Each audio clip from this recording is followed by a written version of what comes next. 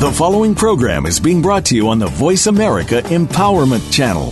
For more information about our network and to check out additional show hosts and topics of interest, please visit voiceamericaempowerment.com. The Voice America Talk Radio Network is the worldwide leader in live Internet talk radio. Visit voiceamerica.com. The views and ideas expressed on the following program are strictly those of the host or guests and do not necessarily reflect the views and ideas held by the Voice America Talk Radio Network, its staff, and management.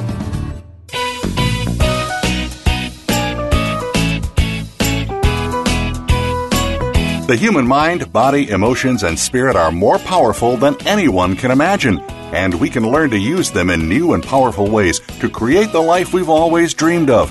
On our program today, with your host, Dr. Irene Conlon, we'll address who you are, how to come to know what you believe and why, how to accept and love yourself, and how you can make changes that help you create the empowered, happy, successful life you want.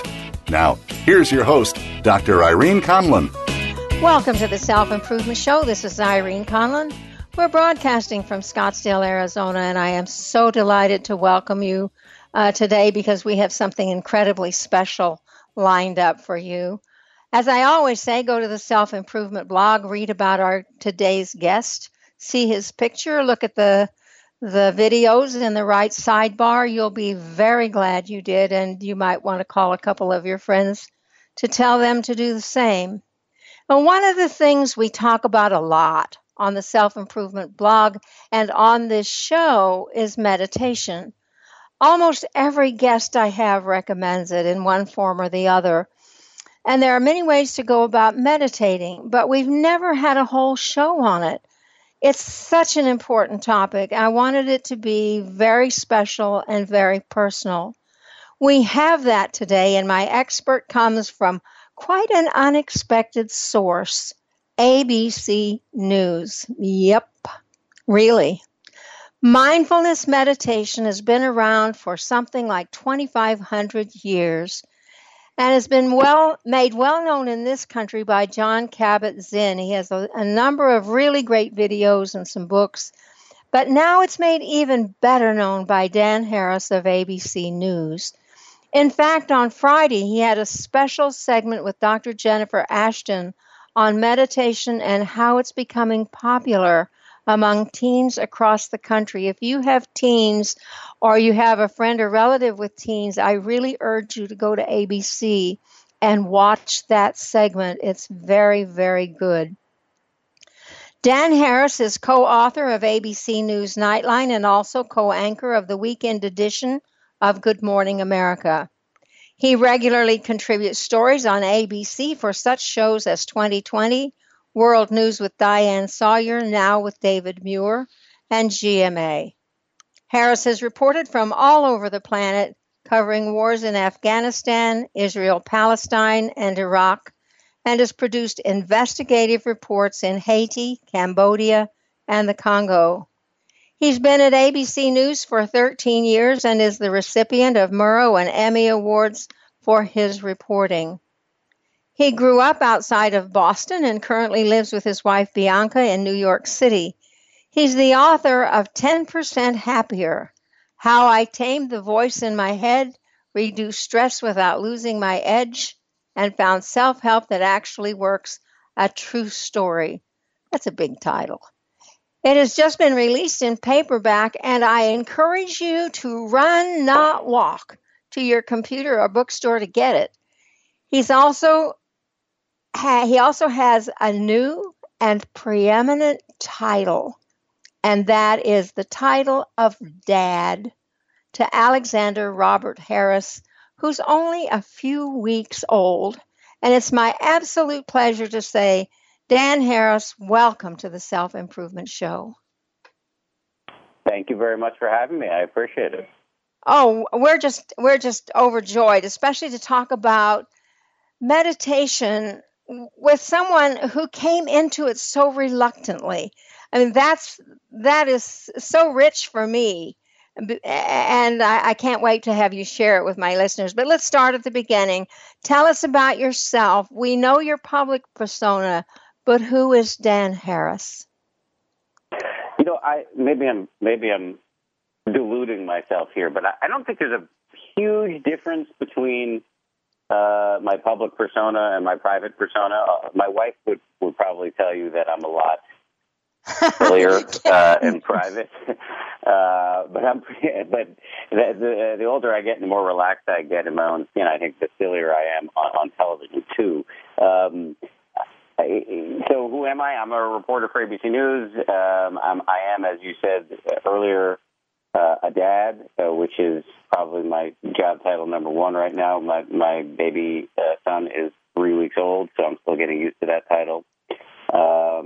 And I am also, to my vast surprise, now one of the more public proponents for meditation in American society, which never fails to amaze me. Now, you kind of came in through the side door, and we're delighted that you did, because your voice is needed. You're in one of the most stressful professions I can imagine.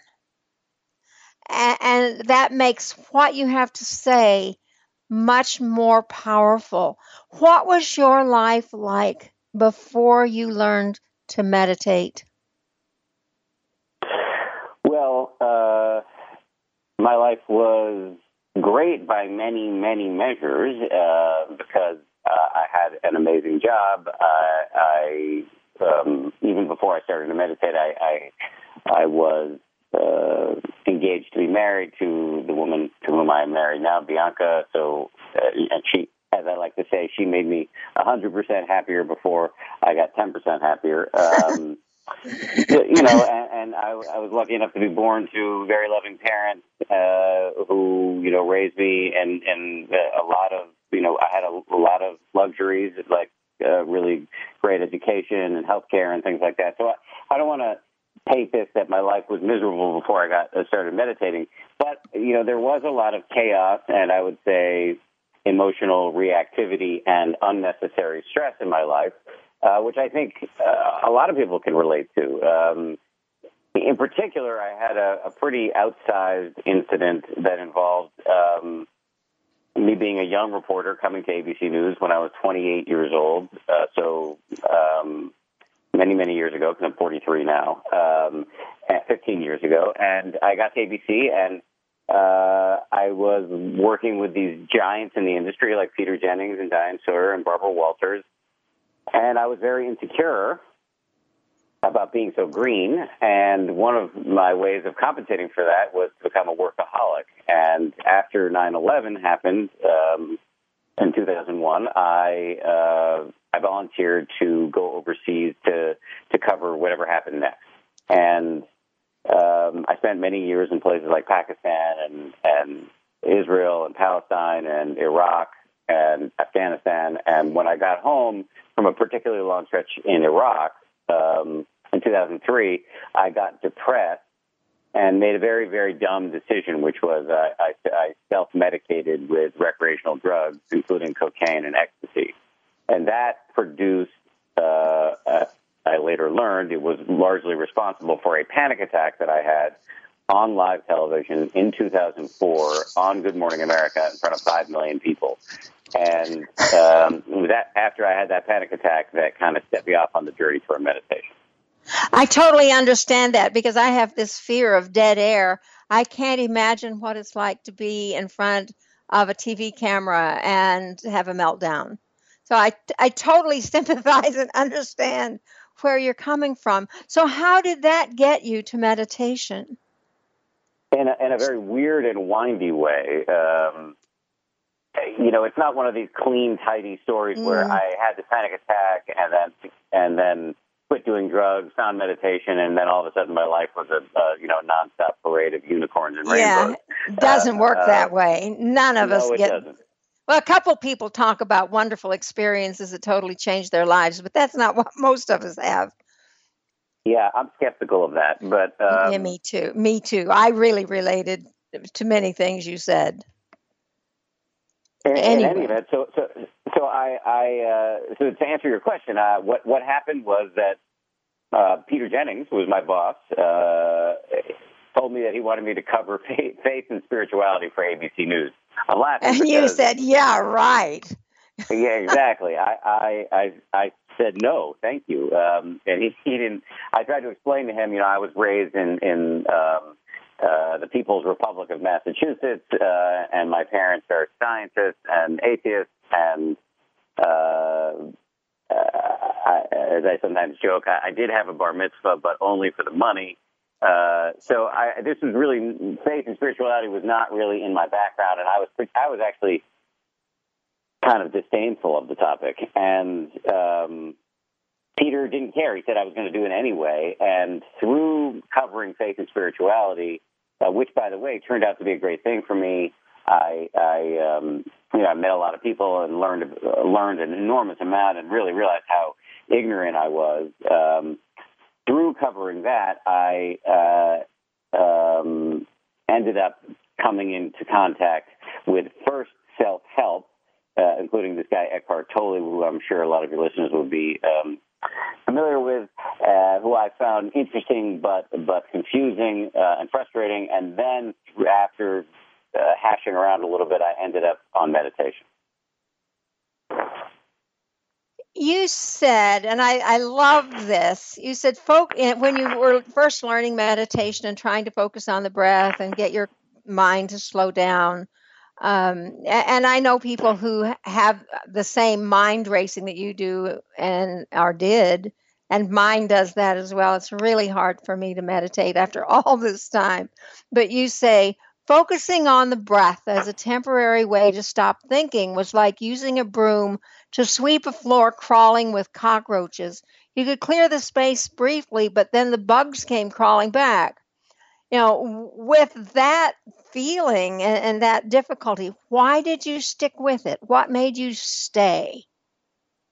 Well, if you go to the gym and it's easy, you're cheating. Yeah. And you should think of meditation the same way. The analogy to physical exercise is imperfect but good enough for the purpose of this discussion. If it was easy, if it's easy for you, then you're either enlightened or dead. It's a counterintuitive process that runs against the habits of a lifetime, and you should just bake into your expectations that it's going to be hard. And the same thing when you go to the gym. This is exercise for your brain.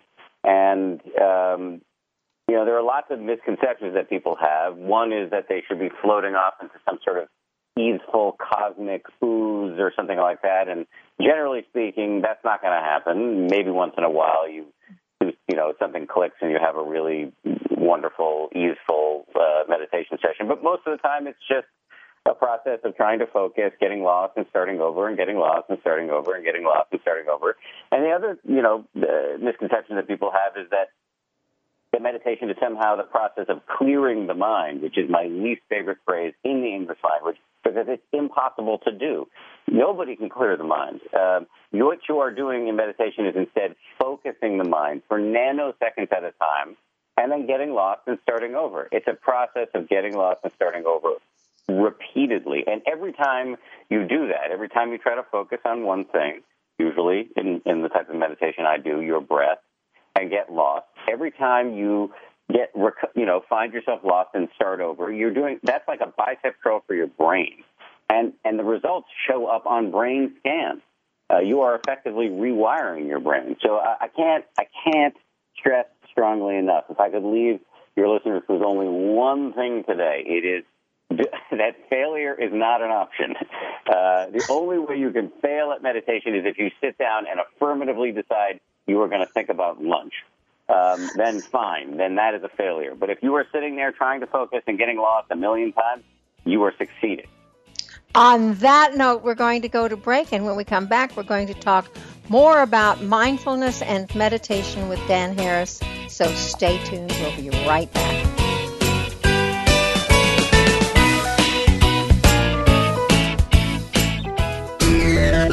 Friend us on Facebook to keep up with what's empowering the world.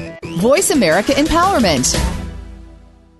You have the power within to achieve anything, be it wealth, balance in your life, getting over your fears and roadblocks, and creating a positive impact on the world. Let Darby Mack show you how on the Powerful, Passionate, Prosperous Woman Show.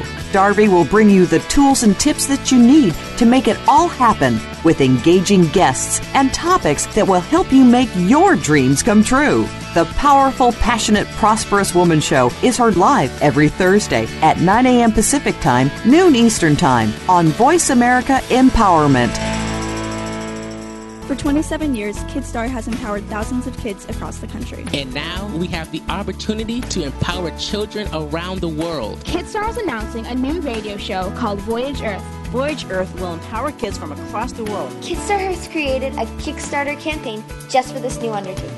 By pledging to Kickstarter, you pledge for a future of empowered people to come. My name is Lindsay Marie from Bookworms. I want to thank you for being a backer of our Kickstarter. KidStar, we empower kids. It's time to access your magic. Tune in each week to Living in the Magic of Possibilities with your host, Glenise Hughes. Our topics cover finances, personal health, business, relationships, mediumship, and so much more. If you want to access all that is possible in your life, listen to Glenise and her expert guests who've turned the impossible into the possible. Living in the Magic of Possibilities is heard live every Thursday at 3 p.m. Pacific Time, 6 p.m. Eastern Time on the Voice America Empowerment Channel. Live up to your full potential. You've heard that for years, but now there's a channel to help you get there. Introducing the Voice America Empowerment Channel. Get motivated, hear about success stories, and positive encouragement. The Voice America Empowerment Channel is the home of the world's top life coaches, entrepreneurs, and success experts. Listen to the Voice America Empowerment Channel. It's your world. Motivate, change, succeed.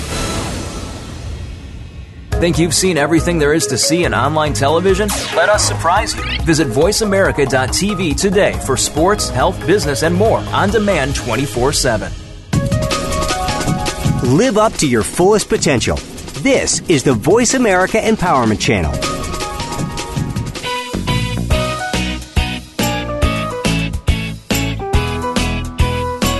You are tuned in to The Self-Improvement Show with your host, Dr. Irene Conlon. Got a question for Irene or her guests? Call into our live show at 1-888-346-9141. That's 1-888-346-9141. Connect with Irene via email. Our address is theselfimprovementblog@gmail.com. Now, let's get back to The Self-Improvement Show.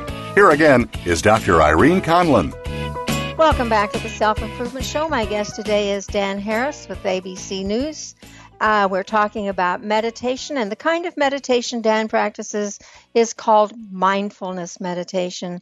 Dan, give us a little thumbnail of what mindfulness meditation is. So, perhaps the easiest thing to do is for me to just basically tell you how to do it, which... Okay, that works. This just takes a few seconds. In fact, the technology reporter for the New York Times had me teach him how to meditate in fewer letters than it takes to send a tweet. I'll give you the slightly longer version. There are only 3 steps. The first step is to sit with your back straight and your eyes closed. I say you should have your back straight, not because the position of your spine is super important, but only because it decreases the odds that you'll fall asleep. The second step is to focus your full attention on the feeling of your breath coming in and going out. Pick one spot wherever the breath is most prominent. Usually that's your nose or your chest or your belly. The third step is the biggie. As soon as you try to focus your full attention on the feeling of your breath, your mind is going to go nuts. You're going to start thinking about, what am I going to have for breakfast tomorrow morning? Why did I say that dumb thing to my boss? Why did Dances with Wolves beat Goodfellas for Best Picture in 1991? Why do celebrities only marry other celebrities? Whatever. Your mind's going to go crazy, and that is fine. That is the nature of the mind. The whole game is to notice when you've gotten lost and just to start over and over and over again and again and again. And that's the whole process. And that kind of quote-unquote failing is actually succeeding. And it's hard for people to understand that when they start, because all of us want to be like some super saint or something, and it just doesn't happen. How long was it before you began to notice some change? And what change did you notice in the beginning, the first changes? I want to amplify. I'm going to answer that question, but I just want to amplify the point you made. Okay. You're absolutely right that it is so hard for us to accept. Most of us are Type A people. We want success, and here we are doing this thing where failure is guaranteed. It is like failure is part of the success. It's hard to wrap your mind around, and it's even frustrating for me now. I've been doing it for 5 years, which frankly isn't that long, but I've been doing it for 5 years every day, and I still find myself engaged in spirals of self-laceration and judgment and criticism for the fact that I'm a terrible meditator. And if you read the books like Autobiography of a Yogi, and they're in such bliss and they do all these things, you want your meditation to be like that, and it just isn't. Yeah, I think I read a lot of books about meditation by advanced meditators, and I think it's a really good thing to do because it's inspiring. But there's a way in which, in my own personal meditation, a teacher has agreed with this. There's a way in which, for those of us who are mere mortals, reading all these books can be counterproductive because you start comparing yourself to these people who live their lives in a cave, and that's all they do. So that's like, reading a book about Michael Jordan and comparing your, backyard basketball skills to his. It's just not realistic. The mere mortals like us, we're only going to be doing it a few minutes a day, and we can't expect to drop into unqualified bliss every time we sit. It's just not the way it works. But to get to the other question you asked me, which is how long did it take before I started to see benefits? Because I think that's a great question, and I think that's what a lot of your listeners really want to know, what's in it for me here. Well, yeah, exactly. There's a lot in it for you, and you don't have to wait a long time because setting aside the fact that you may not drop into unremitting bliss for 20 years at a time, there are 3 major benefits that I started to feel after a couple of weeks, and I see other people getting these benefits very quickly when they start to meditate. One is focus. The act of repeatedly getting lost and then hauling your attention back to the breath over and over and over again for a couple of minutes a day is a wonderful corrective to this big problem we have in our culture, which is that our attention is fractured by the proliferation of digital devices, where we're constantly being bombarded by tweets and email and text, et cetera, et cetera. So I found that in my job, where focus is really hard, and I have to focus and get my story correct, and accurate in a short period of time, often with other people's voices piped into my head directly while I'm on the air, it really made a big difference to me in order to be more effective and focused.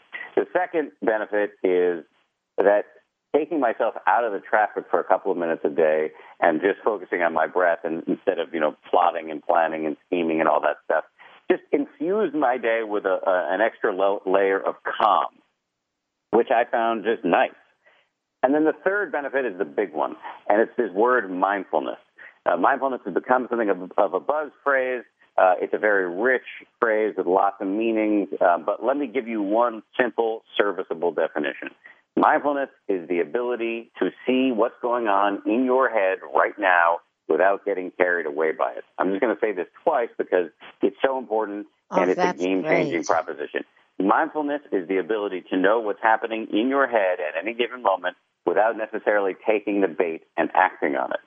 So let me just give you an example. You're driving down the road, and somebody cuts you off in traffic. Generally speaking, what happens? For most of us, what happens is we have a thought, which is, I'm pissed. And then what happens next? We reflectively, habitually, automatically inhabit that thought. We actually become pissed. There's no buffer. There's no buffer between the stimulus and our reaction to it. Now, imagine if you've been meditating for a couple of weeks and you're driving down the road and somebody cuts you off. Maybe with a little bit of mindfulness on board, you might be able to notice, oh, my chest is buzzing. My ears are turning red. I'm having a starburst of self-righteous thoughts. I'm getting angry. But I don't need to necessarily take the bait and act on it and chase this person down the road, screaming at the top of my lungs with my children in the back seat. That is a game changer. That can make you the calmest person in the room in a heated meeting at work. That can stop you from checking your email in the middle of a conversation with your children. That can stop you from following the urge to have the 18th cookie. And in my experience, mindfulness has been a massive value add. I think it could be for anybody who thinks a massive value add. Yeah. Yeah, which is all of us. Which is hopefully all of us, yes. You make some very interesting statements. This one I love. Please, just comment on it. Thinking without awareness can be a harsh master. Yes. So we all have a voice in our heads, by which I'm not referring to schizophrenia or hearing voices. No. I'm talking about your inner narrator, which, the voice that chases you out of bed in the morning and is yammering at you all day long and has you constantly wanting stuff or not wanting stuff or judging other people and harshly the judge, the critic, all of those. Constantly thinking about the past or thinking about the future to the detriment of whatever's happening right now.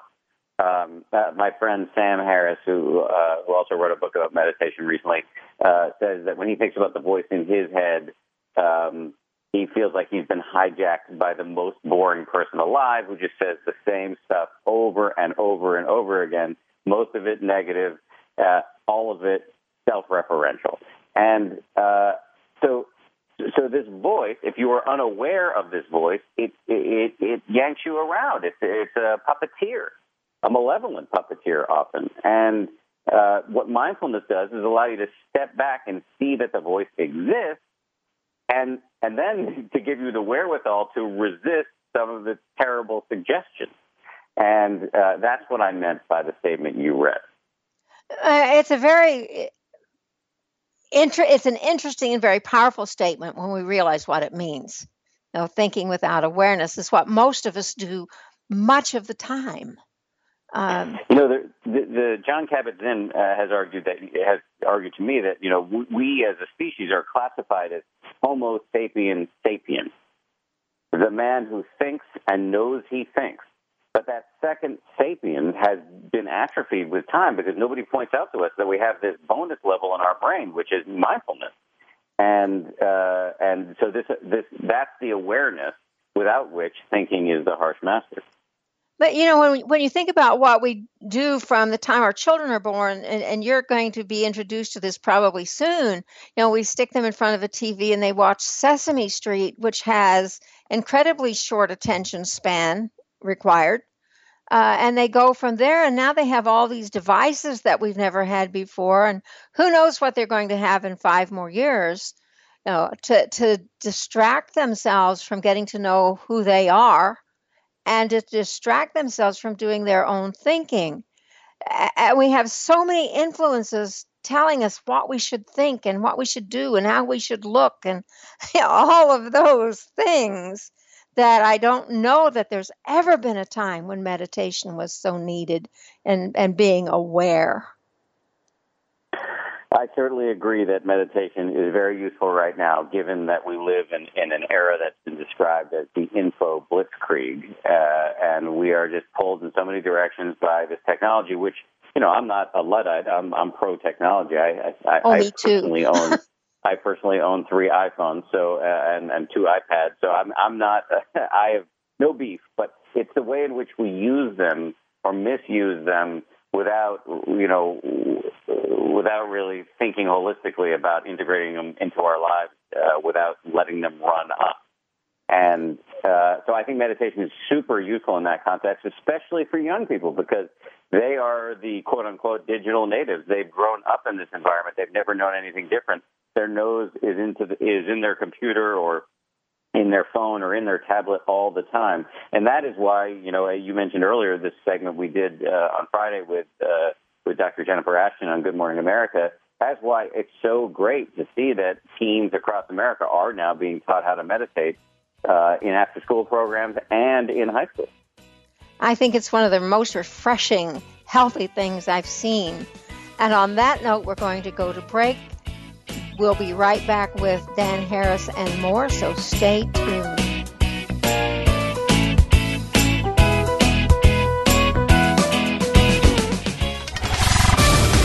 We're on Facebook along with some of the greatest minds of the world, and that includes you. Visit us on Facebook at Voice America Empowerment.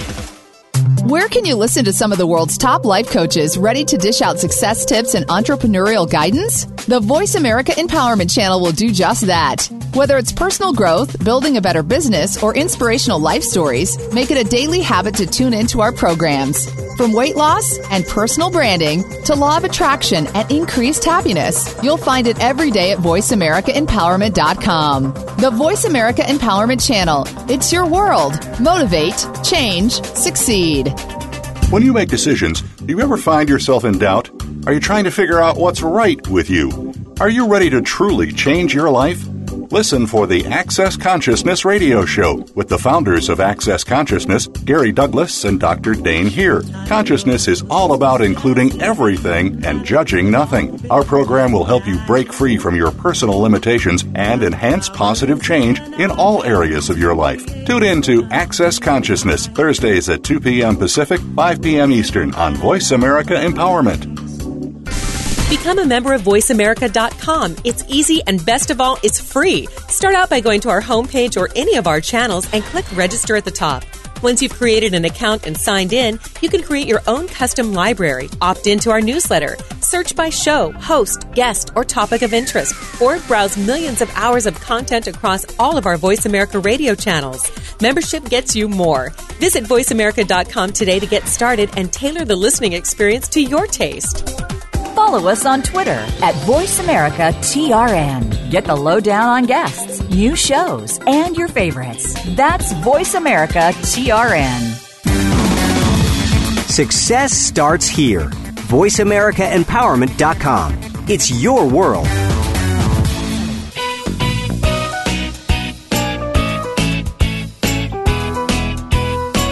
You are tuned in to The Self-Improvement Show with your host, Dr. Irene Conlon.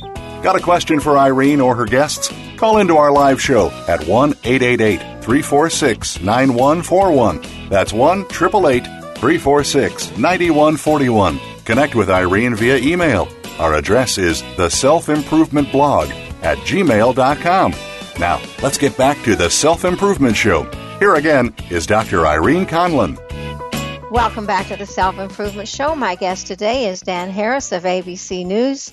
We're talking about meditation and his new book, 10% Happier. And we're going to talk about 10% and more in a little bit. But one of the things you did, Dan, that was so powerful was to attend a retreat on meditation. And you kind of went kicking and screaming, and you know, the book talks about it a lot. It's so rich. There's a couple of things I want to talk about in that. One of the things you learned there was walking meditation, and you called it the Zen Death March. Talk a little bit about that. I loved it. Well, I referred to the whole retreat as a Zen Death March. Zen Death March. I really didn't want to go. I was encouraged by some of my friends in the meditation community that if I was serious about advancing my practice, it would be a good idea. And also, frankly, I was writing a book at that point, so I needed some copy. So I decided to do it. I wanted to, before I go into it, and I will fully. The one thing I just wanted to say is I sometimes hesitate to talk about the retreat for one reason, which is I don't want your listeners to think that in order to meditate, they need to go off on some crazy 10-day silent meditation retreat. You don't. 5 minutes a day is enough. You can do 5 minutes in perpetuity, and I think you can derive a lot of benefits of it. But having said all that, the reason I wanted to do that is because you make some statements that are very helpful in terms of the retreat and in terms of meditation. Well, the retreats are a beautiful thing. For as cynical and as reluctant as I was going in, and actually throughout much of the thing, there is a real value to taking yourself out of society for 10 days and because incredible things can happen to your mind that you never thought you were capable of. The level of thinking can slow way down, and you can, in some ways, kind of drill into the present moment in a really powerful way that is capable of producing levels of happiness that you never knew you were capable of. Or it even existed. Yes, exactly. And that is what happened for me. Now, it happened for like one 36-hour stretch. The rest of it kind of sucked, and it was really hard and painful, physically painful, and annoying because I was around a lot of people who I didn't have a lot in common with, et cetera, et cetera. But I've done it again. I didn't include it in my book, but I've gone on other retreats, and I plan to do many more. And I'm a big, supporter of and donor to retreat centers. I think they provide an enormously valuable role. But I say that while I will continue to also make fun of it just because it's a funny thing. But I just want to emphasize again that, meditation is for everybody, even those who don't want to go off and do a 10-day meditation retreat. Exactly. You said this, and I think this is such a powerful statement for life as well as just for meditation. You were talking about the segment on loving kindness meditation, and you said, I promised myself to play full on, so I lie down and prepare to love hard. I can't think of a better way to say this is how life should be lived, as well as this is how you approach meditation. You want to respond to that? Yeah, sure. So this is on day 2 or 3 of the meditation retreat. One of the teachers proposed that we do one session of what's called loving kindness meditation, which struck me at the time as, irredeemable garbage. I thought it was supremely annoying and useless.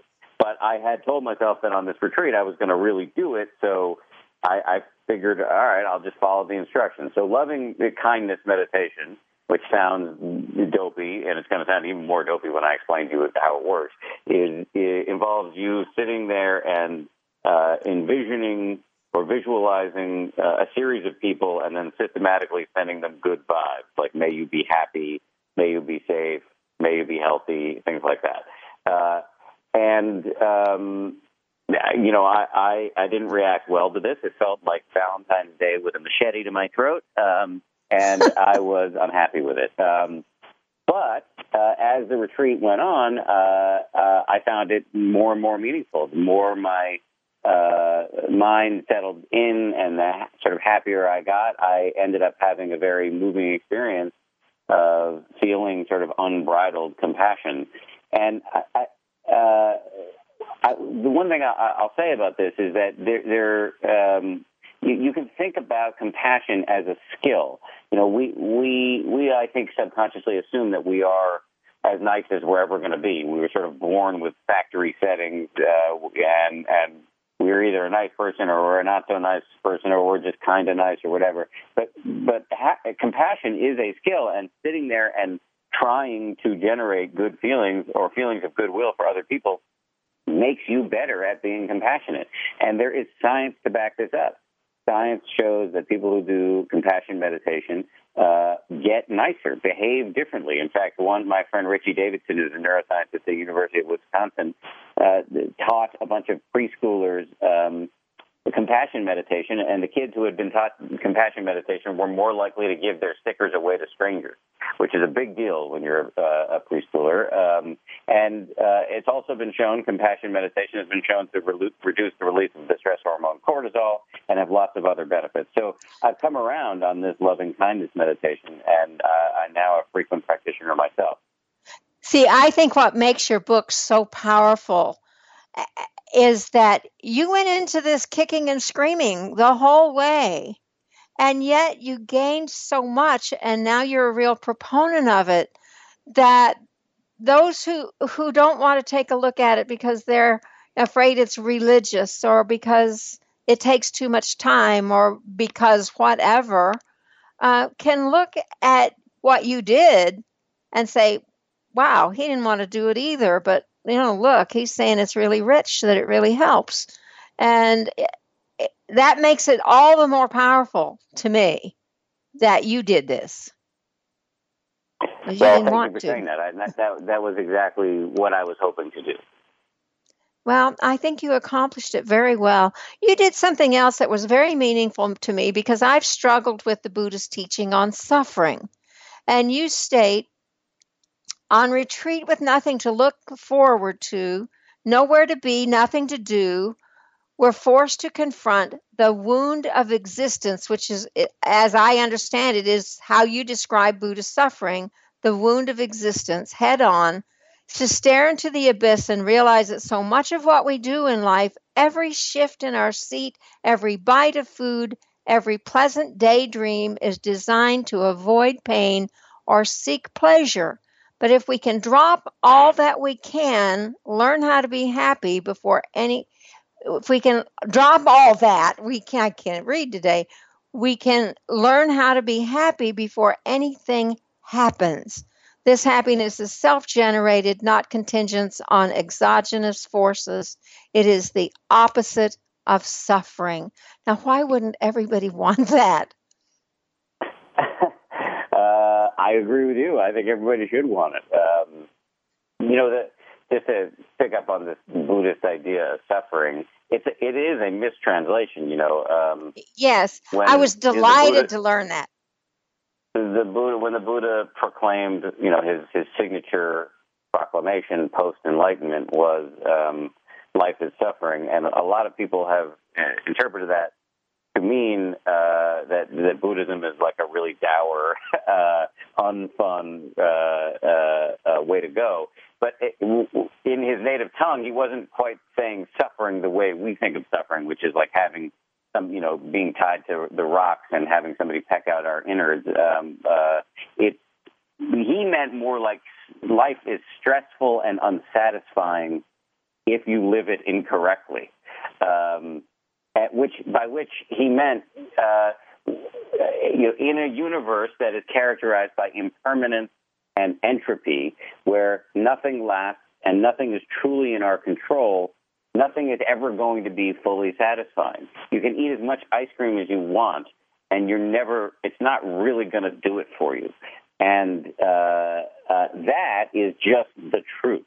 And if you look at it through that lens, it's actually quite an empowering and interesting way to approach life.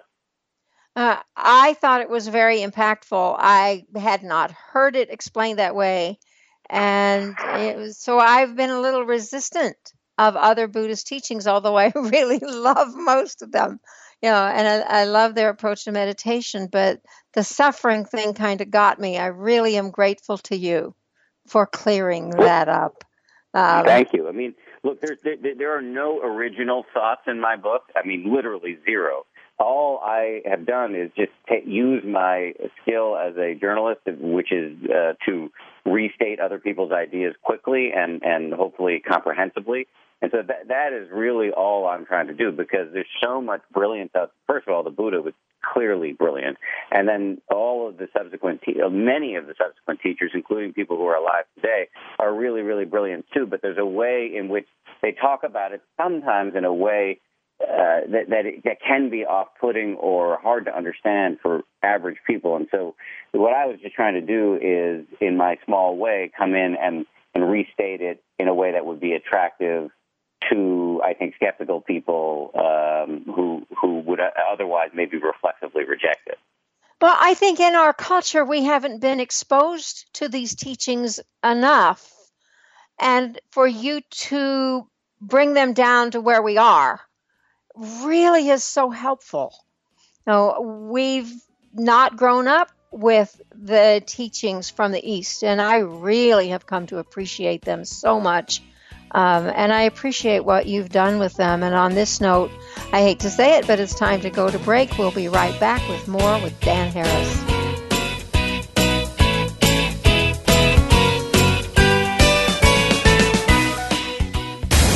Find out what makes the most successful people tick. Keep listening to the Voice America Empowerment Channel. VoiceAmericaEmpowerment.com. You need to live up to your full potential. You've heard that for years, but now there's a channel to help you get there. Introducing the Voice America Empowerment Channel. Our listeners have told us that they want to be motivated, hear about success stories, and positive encouragement around the clock. And we've responded to you. The Voice America Empowerment Channel is the home of the world's top life coaches, entrepreneurs, and success experts. Listen to the Voice America Empowerment Channel. It's here at voiceamericaempowerment.com. Think of the world 50 years ago. Now think of this same world and how it'll be 50 years from now. Did you know that if the world's population continues to grow at its current rate, our children and grandchildren will only have 25% of the resources per capita that our parents and grandparents had? We must preserve the foundation of a quality standard of living. That foundation starts with Go Green Radio. Join your host, Jill Buck, for Go Green Radio every Friday at noon Eastern, 9 a.m. Pacific on Voice America.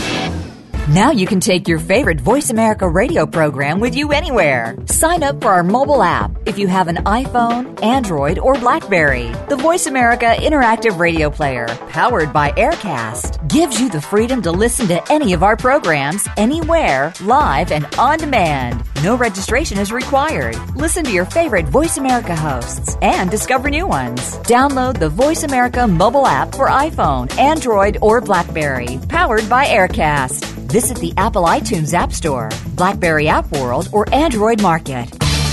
Change your world. Change your life. VoiceAmericaEmpowerment.com. You are tuned in to The Self-Improvement Show with your host, Dr. Irene Conlon. Got a question for Irene or her guests? Call into our live show at 1-888-346-9141. That's 1-888-346-9141. Connect with Irene via email. Our address is theselfimprovementblog@gmail.com. Now, let's get back to The Self-Improvement Show. Here again is Dr. Irene Conlon. Welcome back to the Self-Improvement Show. My guest today is Dan Harrison. We're talking about mindfulness meditation. Dan, you make the statement, mindfulness can change the world. Elaborate a little bit on that. What will it change the world from and to? I don't know that it's going to magically solve all of our problems. Obviously, you wouldn't expect some sort of grandiose prediction from a guy who wrote a book called Only 10% Happier. But I do think I do think it could make a real impact. First of all, let me say that I think it's probably the next big public health revolution. You know, in the 1940s, if you told somebody you were going running, likely they would have said to you, "Who's chasing you?" And what happened was, in the subsequent decade, the scientists came in and proved a whole panoply of health benefits from physical exercise. And now we all exercise, and if we don't, we feel guilty about it. And I think that's where we're at with meditation. There's been just an explosion of research that shows it can do everything from lowering your blood pressure to boosting your immune system to rewiring key parts of your brain. Is now being adopted by corporate executives, elite athletes, rock stars, even the U.S. Marines. So I think that it's going to join the panoply of no-brainers like brushing your teeth, getting enough sleep, eating healthfully, taking the meds your doctor prescribes to you. And that's where we're headed with this thing. And unlike all those other public health revolutions, you know, dental hygiene and physical fitness, this has a real behavioral component. And so I think if you get a good percentage of the society engaging in mental exercise and mental hygiene with some regularity, I think you will see a reduced reactivity overall in the society. Imagine what this can do for bullying in schools, domestic abuse, sexual harassment in the workplace.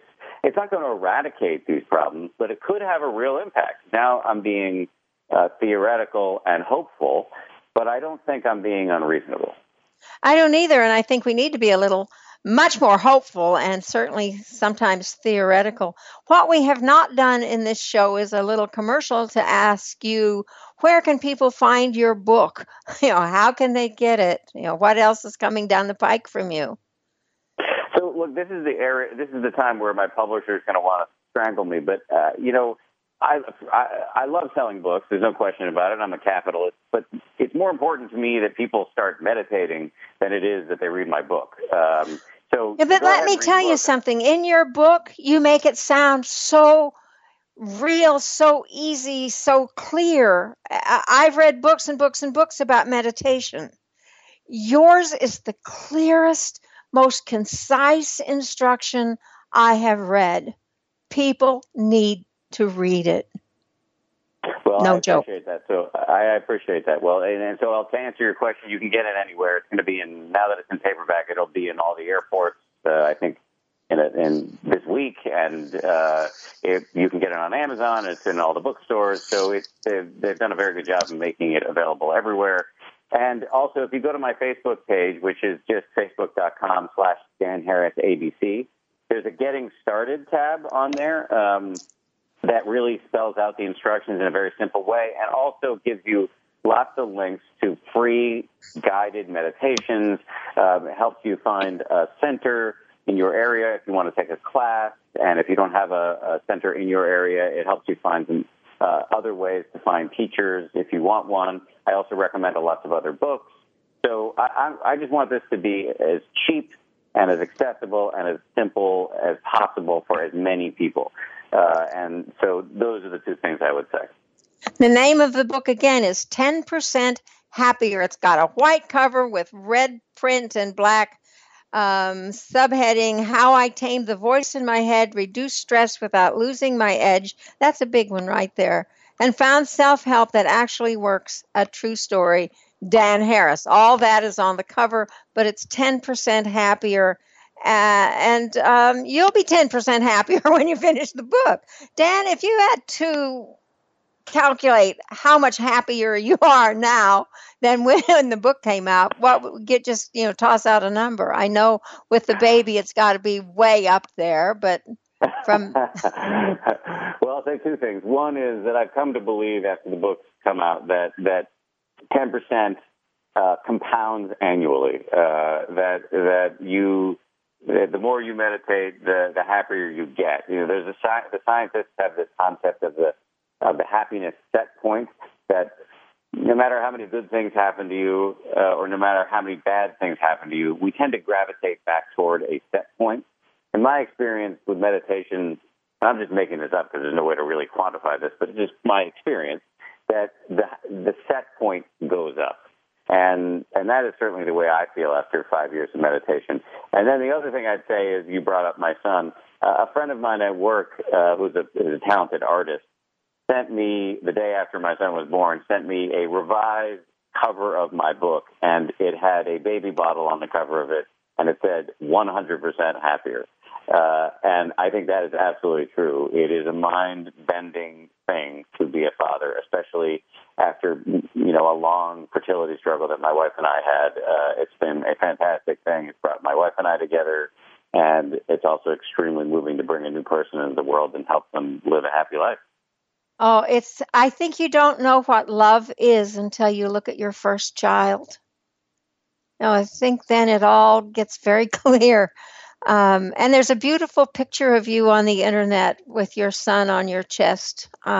Absolutely lovely, lovely picture.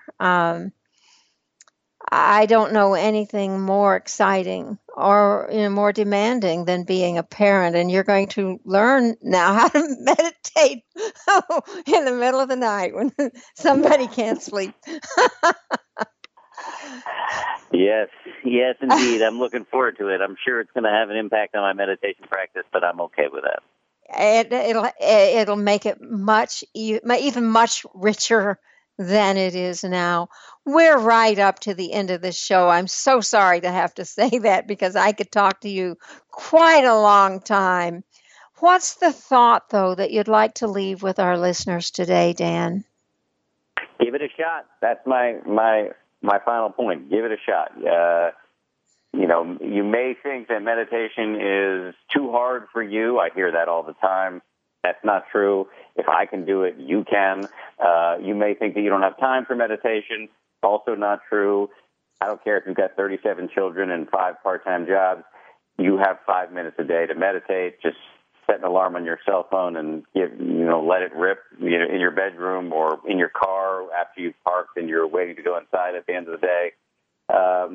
And you may think that it's somehow going to make you soft, but the fact of the matter is some of the most successful people in our society, including the founders of Twitter and rock stars and our warriors on the front lines, are doing this now because they know it makes them more effective and less yanked around by their emotions. So I would argue just give it a shot. Dan, thank you so much for being with us today.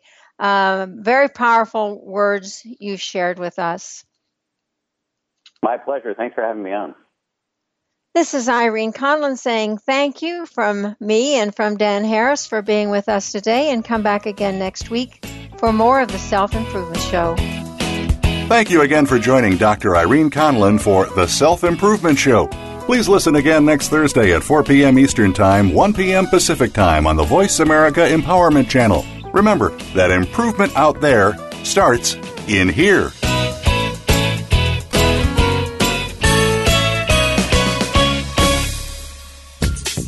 Thanks again for listening to the preceding program, brought to you on the Voice America Empowerment Channel. For more information about our network and to check out additional show hosts and topics of interest, please visit voiceamericaempowerment.com. The Voice America Talk Radio Network is the worldwide leader in live Internet talk radio. Visit voiceamerica.com. The views and ideas expressed on the preceding program are strictly those of the host or guests and do not necessarily reflect the views and ideas held by the Voice America Talk Radio Network, its staff, and management.